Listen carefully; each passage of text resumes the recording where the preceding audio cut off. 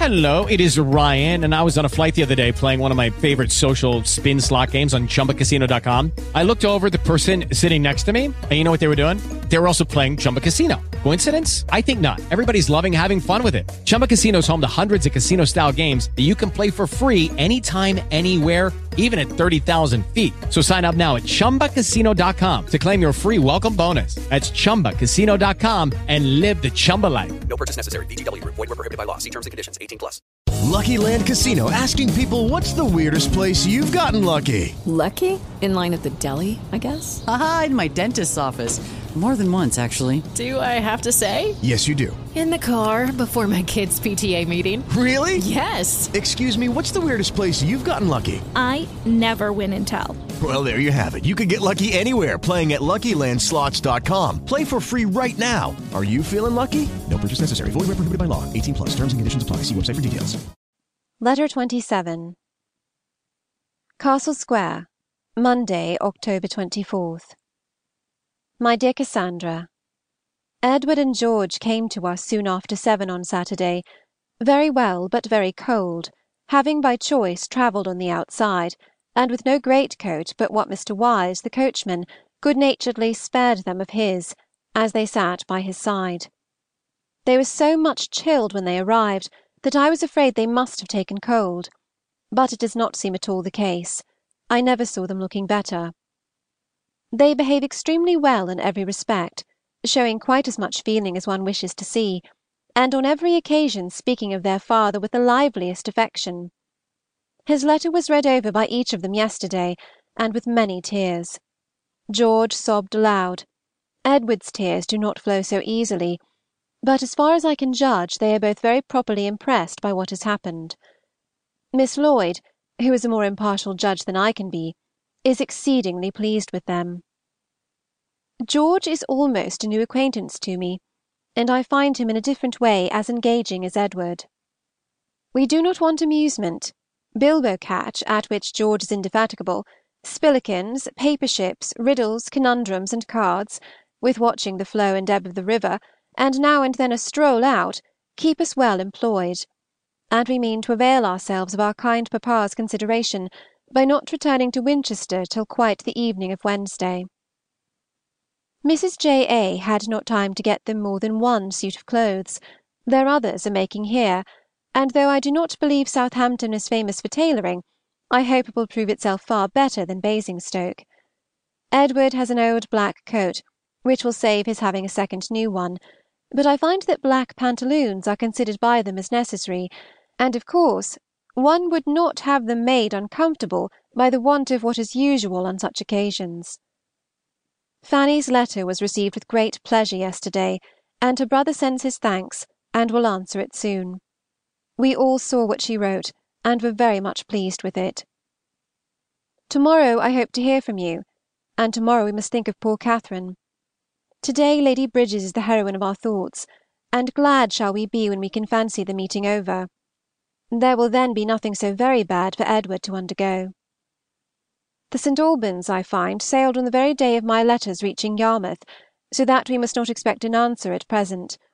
We scarcely feel, however, to be in suspense, or only enough to keep our plans to ourselves. We have been obliged to explain them to our young visitors, in consequence of Fanny's letter, but we have not yet mentioned them to Steventon. We are all quite familiarized to the idea ourselves. My mother only wants Mrs. Seward to go out at midsummer. What sort of a kitchen garden is there? Mrs. J. A. expresses her fear of our settling in Kent. Until this proposal was made, we began to look forward to it here. My mother was actually talking of a house at Y. It will be best, however, as it is. Anne has just given her mistress warning. She is going to be married. I wish she would stay her year. On the subject of matrimony, I must notice a wedding in the Salisbury paper, which has amused me very much. Dr. Philpot to Lady Frances St. Lawrence. She wanted to have a husband, I suppose, once in her life, and he a Lady Frances. I hope your sorrowing party were at church yesterday, and have no longer that to dread. Martha was kept at home by a cold, but I went with my 2 nephews, and I saw Edward was much affected by the sermon, which indeed I could have supposed purposely addressed to the afflicted, if the text had not naturally come in the course of Dr. Mant's observations on the Litany. All that are in danger, necessity, or tribulation was the subject of it. The weather did not allow us afterwards to get farther than the quay, where George was very happy as long as we could stay, flying about from one side to the other, and skipping on board a collier immediately. In the evening we had the psalms and lessons, and a sermon at home, to which they were very attentive, but you will not expect to hear that they did not return to conundrums the moment it was over. Their aunt has written pleasantly of them, which was more than I hoped. While I write now, George is most industriously making and naming paper ships, at which he afterwards shoots with horse chestnuts, brought from Steventon on purpose, and Edward equally intent over the Lake of Killarney, twisting himself about in one of our great chairs. Tuesday. Your close-written letter makes me quite ashamed of my wide lines. You have sent me a great deal of matter, most of it very welcome. As to your lengthened stay, it is no more than I expected, and what must be, but you cannot suppose that I like it. All that you say of Edward is truly comfortable. I began to fear that when the bustle of the first week was over, his spirits might for a time be more depressed, and perhaps one must still expect something of the kind. If you escape a bilious attack, I shall wonder almost as much as rejoice. I am glad you mentioned where Catherine goes to day. It is a good plan, but sensible people may generally be trusted to form such. The day began cheerfully, but it is not likely to continue for what it should, for them or for us. We had a little water party yesterday. I and my 2 nephews went from the Itchen ferry up to Northam, where we landed, looked into the 74, and walked home, and it was so much enjoyed that I had intended to take them to Netley to day. The tide is just right for our going immediately after moonshine, but I am afraid there will be rain. If we cannot get so far, however, we may perhaps go round from the ferry to the quay. I had not proposed doing more than cross the Itchen yesterday, but it proved so pleasant and so much to the satisfaction of all that when we reached the middle of the stream we agreed to be rowed up the river. Both the boys rowed great part of the way, and their questions and remarks, as well as their enjoyment, were very amusing. George's inquiries were endless, and his eagerness in everything reminds me often of his Uncle Henry. Our evening was equally agreeable in its way. I introduced speculation, and it was so much approved that we hardly knew how to leave off. Your idea of an early dinner to-morrow is exactly what we propose, for after writing the first part of this letter, it came into my head that at this time of year we have not summer evenings. We shall watch the light to-day, that we may not give them a dark drive to-morrow. They send their best love to papa and everybody, with George's thanks for the letter brought by this post. Martha begs my brother may be assured of her interest in everything relating to him and his family, and of her sincerely partaking our pleasure in the receipt of every good account from Godmersham. Of Chawton I think I can have nothing more to say, but that everything you say about it in the letter now before me will, I am sure, as soon as I am able to read it to her, make my mother consider the plan with more and more pleasure. We had formed the same views on H. Digweed's farm. A very kind and feeling letter is arrived to-day from Kintbury. Mrs. Fowle's sympathy and solicitude on such an occasion you will be able to do justice to, and to express it as she wishes to my brother. Concerning you, she says, "Cassandra will, I know, excuse my writing to her. It is not to save myself, but her that I omit so doing.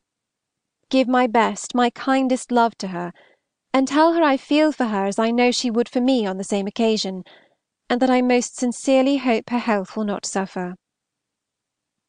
We have just had 2 hampers of apples from Kintbury, and the floor of our little garret is almost covered. Love to all. Yours very affectionately, J. A.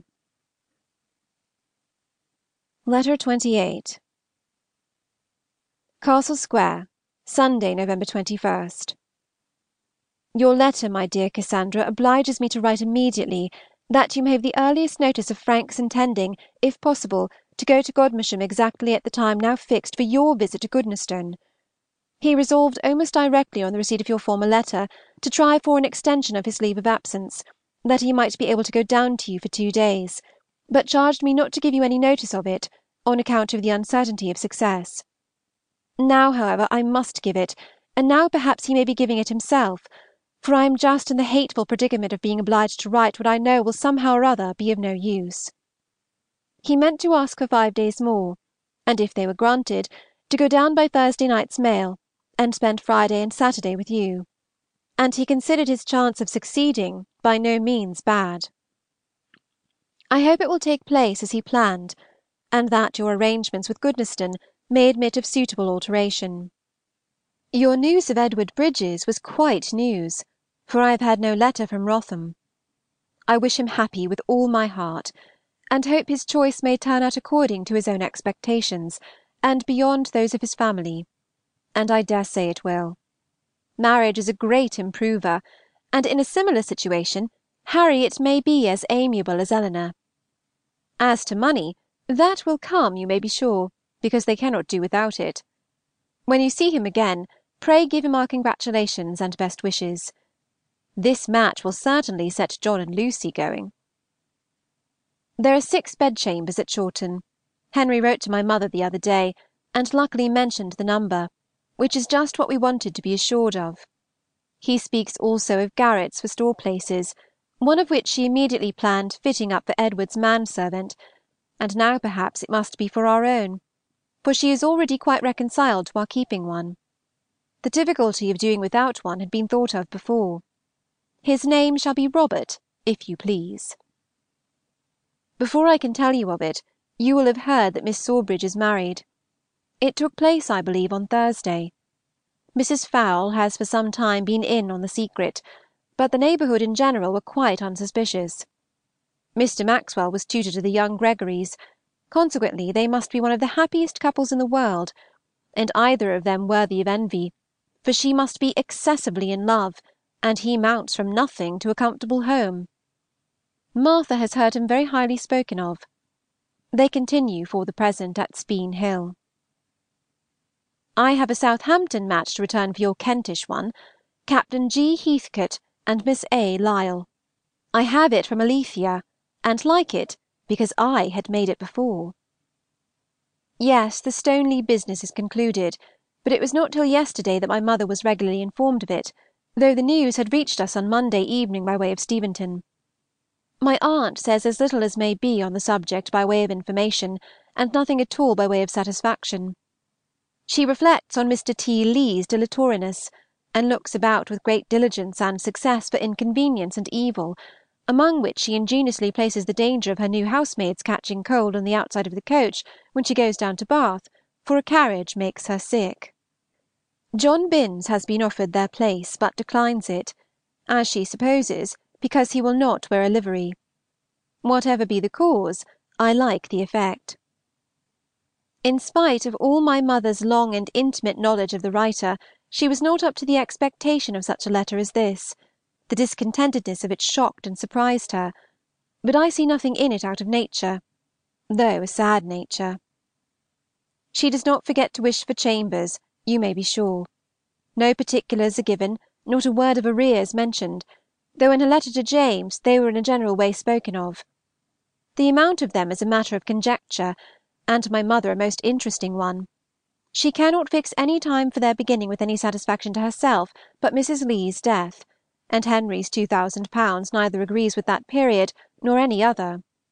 I do not like to own our previous information of what was intended last July, and have therefore only said that if we could see Henry we might hear many particulars, as I had understood that some confidential conversation had passed between him and Mr. T. L. at Stoneleigh. We have been as quiet as usual since Frank and Mary left us. Mr. Criswick called on Martha that very morning on his way home again from Portsmouth, and we have had no visitor since.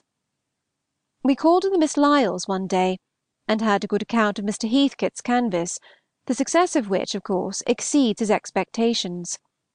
Alethea in her letter hopes for my interest, which I conclude means Edward's, and I take this opportunity, therefore, of requesting that he will bring in Mr. Heathcote.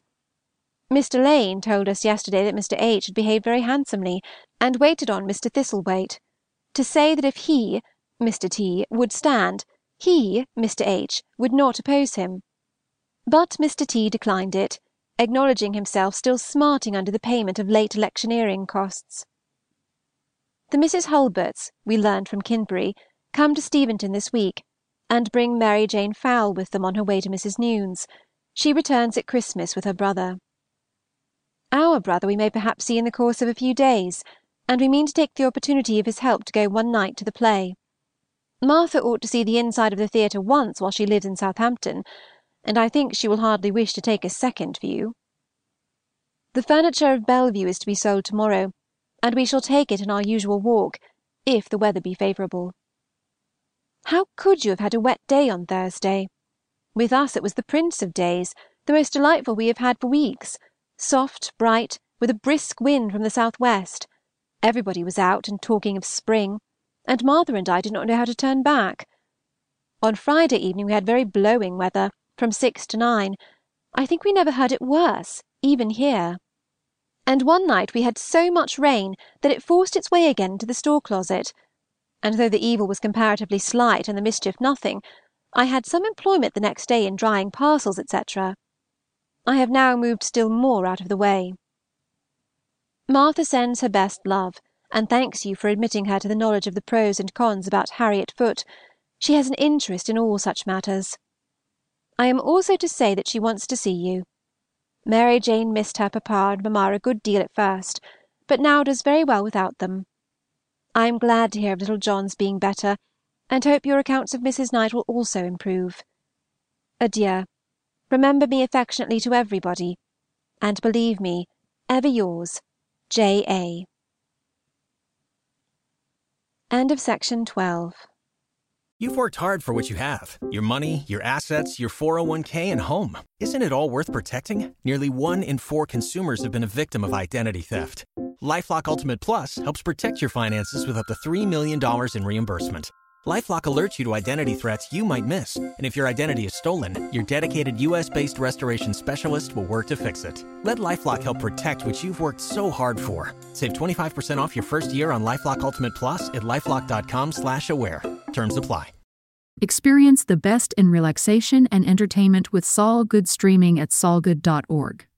Our extensive library features hundreds of audiobooks, thousands of short stories, original podcasts, and popular sounds for sleep, meditation, and relaxation, all ad-free. Whether you want to escape into a good book or fall asleep to your favorite ambient sound, we have something for everyone. Go to solgood.org to start streaming and discover your new go-to for entertainment and relaxation. That's solgood.org.